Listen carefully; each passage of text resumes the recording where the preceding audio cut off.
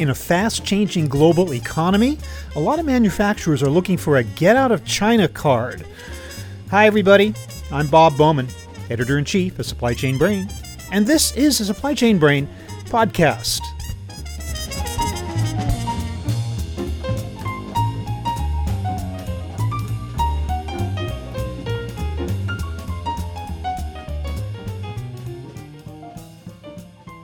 The luster of China as a source of cheap manufacturing has been fading for a few years now. Rising wages in Chinese factories are one reason. Another is the higher level of risk that comes from producing goods so far from end markets. But the coronavirus pandemic has greatly accelerated this trend to a point where many manufacturers are seriously considering new places to make a wide range of consumer products. The question is, where? On this episode, I'll be talking about the many factors that go into answering that question with my guest, Jason Maynard. He is Senior Vice President of Global Field Operations with Oracle NetSuite. We'll weigh the risks and benefits of a shift in sourcing, which after all is no quick or simple task, and look at some of the alternatives available to manufacturers, including the possibility of reshoring to the United States. When the dust settles, sourcing strategies could look dramatically different than they do today. So here is my conversation with Jason Maynard.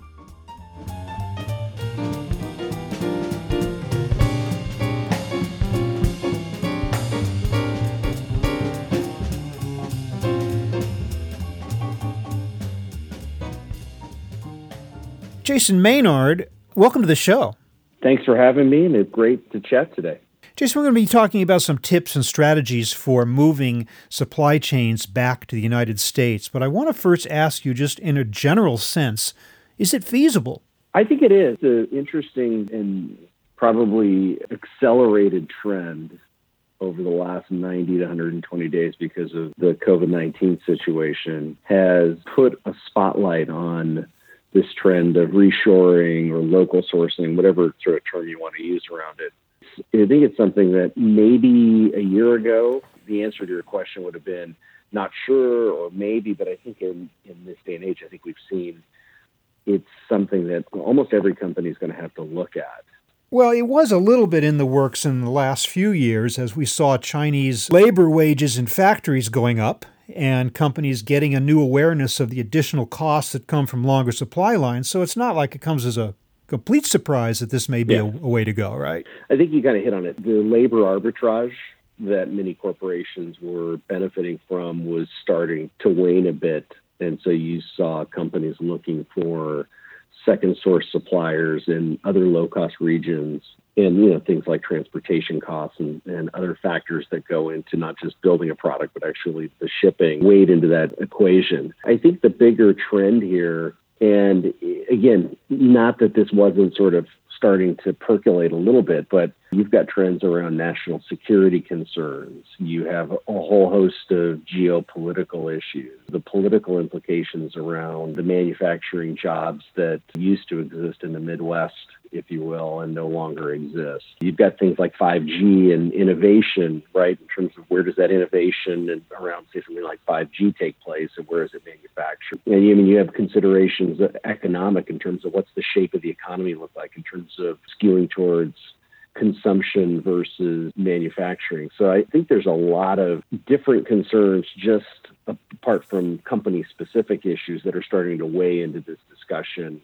And I think the COVID-19 situation accelerated that. And I think you're going to see maybe over the next, say, 4 or 5 years, I think a lot more of this come into discussion from a broader standpoint versus just, hey, is the product we're manufacturing in Asia X% cheaper than in another region? I think you're going to have a whole host of issues that manufacturers and distributors are going to be considering as they look at where they're building.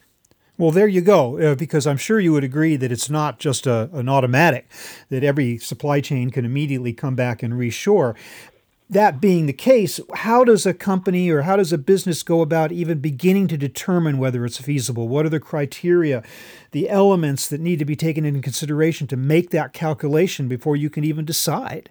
Fundamentally, I think you have to actually start at the business model level, right? This is not a tactical decision.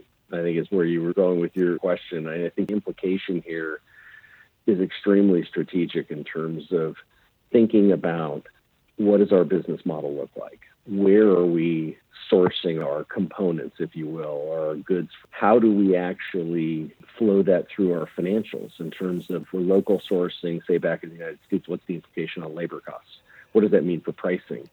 Is that pricing going to be viable in the market we're competing in? So I think at one level, the first thing is you've got to have a full-blown situational analysis around your business model. I think there are some companies who have looked at this and they may be forced to come back. Let's say you're manufacturing, in this case, you're producing food, and let's say you're sourcing from countries where there's a travel ban in place, right? Mm-hmm.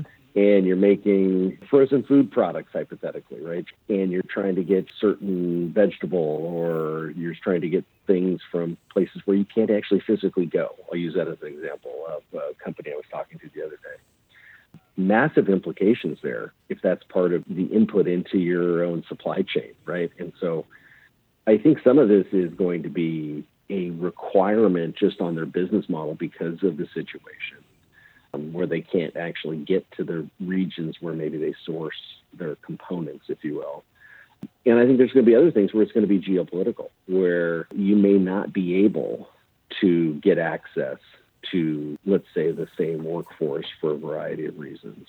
Again, maybe it's travel restrictions. Maybe it's going to be things around in high tech where if it's related to, say, something like 5G, you're going to have issues in terms of where you're sourcing those components because of national security interests. So I think what you're going to see is this evaluation in every business about where are we at today? What's the from to? I call it the Frodo, the from to in terms of where are we at, and then where do we think we need to go? I think your point is spot on. It's not going to all happen at once. There are situations where it may have to happen at once because you're unable to actually source.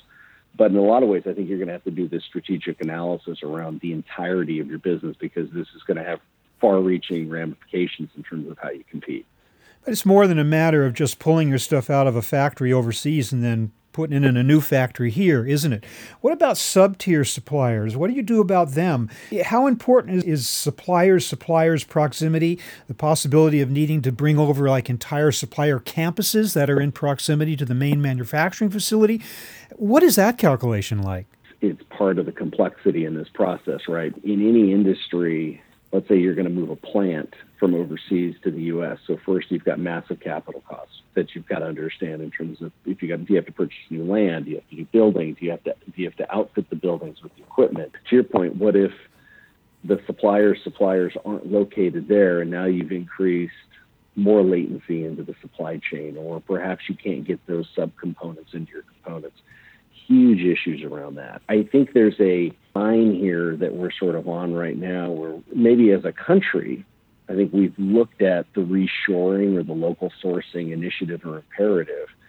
And we saw this firsthand with PPE, personal protective equipment, and medicine, things like that. And everybody reacts and says, absolutely, that's crazy that we manufacture this in XYZ country. We need to be doing it here in the United States. And then you sort of go from that moment of, yeah, it makes sense, we do it. And then it's sort of like, well, how do you do it? Right. And I think we're just starting to, as a nation or as a set of manufacturers here in the United States, or if you think about it as companies that design here and manufacture overseas, put our toe in the water to examine, like, how could you actually do this? And it's not as simple as just saying, okay, we'll take my plant and move it from A to B and ignore, if you will, all the downstream subcomponent suppliers like you asked. Is it reasonable to expect that at least some parts of your supply chain are going to continue to be offshore? It means at the very least, raw materials, which often do just naturally come from other places, maybe even subcomponents and assemblies and the like. Is that a possibility that that'll just become a reality? As much as you put here, you're still going to be needing to draw on other countries for some of your needs, right? I think so. I think you're right. It could be raw resources. I mean, it could be labor too. You may not have the right labor for certain sectors here in the United States. You may want to hire 500 people tomorrow for a certain segment of an industry, and you realize we don't have the labor pool to actually, with the relevant skills, to actually accomplish that task. So how do you think about that?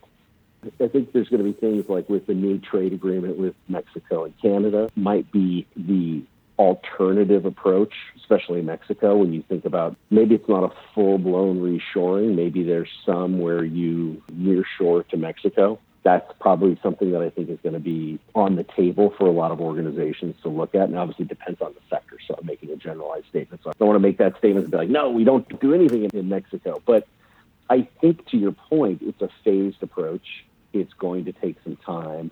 It's not a light switch, right? It's going to be a gradual process of rethinking through all of those relationships, from direct suppliers to the suppliers to your direct suppliers, where the labor pools, where the resourcing, if it's raw materials, things of that nature, and how that all works together. If you kind of take a step back, the last 20, 30 years, we have moved into a hyper-sophisticated, extremely interconnected, almost zero latency, real-time global supply chain in nearly every industry. The amount of synchronization and efficiency that we have in place across the globe in every industry is pretty amazing, right, when you think about it, except when you have a disruption.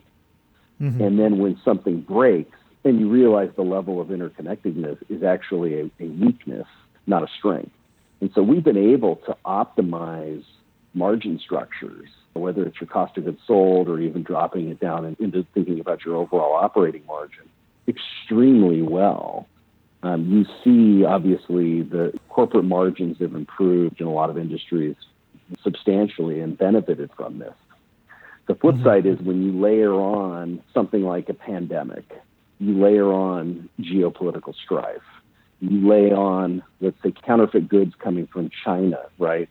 Put that on. And if we as a nation say, hey, we're going to make sure that everything coming into Amazon, eBay, whatever it is no longer counterfeit, and we're going to enforce greater degree of quality control and standardization around the importing of certain products. You layer all those things on, those are all, if you will, I don't want to just call them headwinds, but they run counter to this sort of this globalization and synchronization that we've had. And I'm not trying to make this as a political commentary on should we have more in the U.S. versus other countries. These are just sort of the realities of what we've constructed and what our global corporations operate in today. And global corporations, I don't mean just the big guys. I mean the small companies as well, who maybe you design a product in California, where I live, you outsource the manufacturing to a contract manufacturer in Asia, you do nearshore assembly in another country, you do drop ship through one of the global transportation distributors. You may actually never touch the product back at your headquarters in California, right? And that model relies on a high degree of cooperation, a high degree of sort of ease of transport through multiple countries. And so as that becomes more disrupted, I think it forces everyone who's in this space to rethink about, okay, what do we have for second sourcing? What do we have for resiliency in our manufacturing operations, say outside of a China situation? What do we do for second sourcing? How do we think through the sort of decision chain that comes when you make a change? You don't go from one single sourcing situation to the next. In other words, you might be bringing some stuff back here, but you don't want to repeat mistakes that companies have made about putting all their eggs in the one basket, wherever that basket might be. I think it's a good point. I think it's something that when you examine the implications on this, I'll give you one conversation I've had in the last 30 days. I was talking to a small manufacturer, and they said, hey, look, we found a second source, but they don't have the ability to scale any more than, say, 30% of what we could do in China. And trying to find the capability to scale at certain levels within the cost structure that they had for their business, he says, just doesn't exist. So he says, in our case, we'll be able to shift some production, but this situation, and this was in Mexico, just they don't have the ability to scale. And so we're trying to figure out, Do we invest into the Mexican plant? Do we try and bring more to the U.S. as an alternative? Do we phase it in? Do we reduce our reliance on certain Asian markets? Do we look at a different Asian market? And so, yeah, it's not just a one-for-one. A really simple example would be is if all of a sudden Apple came out and said, we're going to make all the iPhones in the United States versus making them in China. Mm-hmm. You couldn't do it. You certainly wouldn't have factory complexes with tens of thousands or even hundreds of thousands of workers like a Foxconn in China. So yes. What the solution there, I'm assuming that as companies come back and reshore to the United States, those factories aren't going to look like they looked when they left the United States. There's going to have to be quite a bit of automation in order to make them work in this country, right? It's going to be a massive amount of automation. I think that'll be the interesting transformation for the U.S. Is there an increased focus on leveraging automation, robotics, the use of artificial intelligence for certain things? I've seen some interesting stuff happen in the last 90 days around 3D printing and seeing some manufacturing plants retool. I mean, this is not at mass scale, but retool very quickly, leveraging 3D printing capability, for example. So the question is there a leapfrog, right? It's not simply like, okay, take your example, thousands of workers in a Foxconn plant. Is there a leap in your particular category where you can say, hey, we don't have to do it that way. We should move to the future faster. Like, is the future going to come even quicker in terms of some of these automated and advanced technologies? That could be a thing that you look at. I think it also could be incredibly beneficial to new entrants into the market who perhaps don't have maybe the burden of some of this, is where you can say, hey, you know what, we're going to skip to 2020 immediately. And we're not going to have the legacy, if you will, of trying to figure out retooling. We're going to clean sheet it and start from scratch. And so I wouldn't be surprised over the next 5 years, maybe not 2020, maybe it's a 2025 thing, you start to see more innovation come back. Consumer markets, geopolitics, disaster situations, they can turn on a dime. But a company manufacturing and sourcing strategies cannot turn on a dime. It takes much longer. So how then do you deal with that, with the gap between those two things? Is there a way in which companies can have like dynamic sourcing strategies that they are able to change in line with changing conditions? I'm just wondering, how do you constantly reevaluate that, taking into account the difficulty of making big changes in your sourcing infrastructure?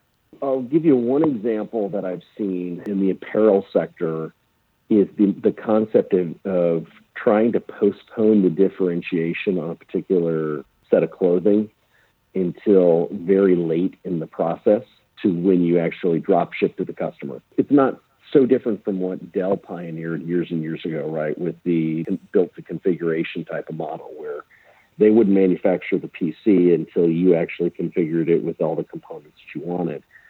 In this case, it may not be a configuration on the front end where the consumer drives it into the manufacturer, but maybe it's more along the lines of, to your point, is rethinking how you can structure your supply chain so your end product determination, and I'm going to use something really simple. And so the real manufacturing folks on the phone will cringe when I say, it's a red shirt or a blue shirt or a yellow shirt or a green shirt, but how do you postpone that level of differentiation in your supply chain until you get closer to the customer, right? Until you get closer to understanding what the end demand is.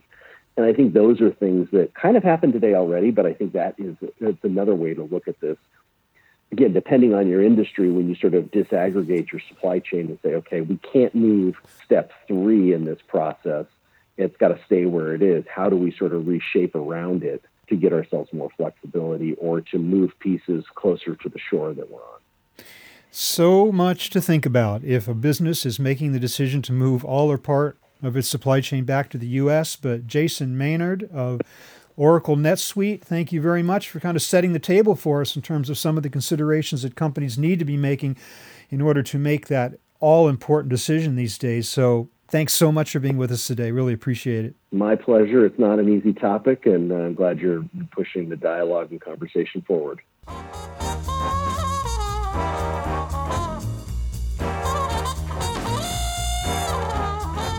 That was my conversation with Jason Maynard of Oracle NetSuite, talking alternatives to manufacturing in China. We're online at www.supplychainbrain.com, where we post a new episode of this podcast for streaming or downloading every Friday. You can also read my Think Tank blog, watch thousands of videos, and access all of our other content, including the digital edition of our magazine. Look for us on Facebook and LinkedIn, and follow us on Twitter at SCBrain. You can also download or subscribe to the podcast on Apple Podcasts. Got any comments or suggestions on this or any episode? Email me at rbowman@supplychainbrain.com. Stay well, and see you next time.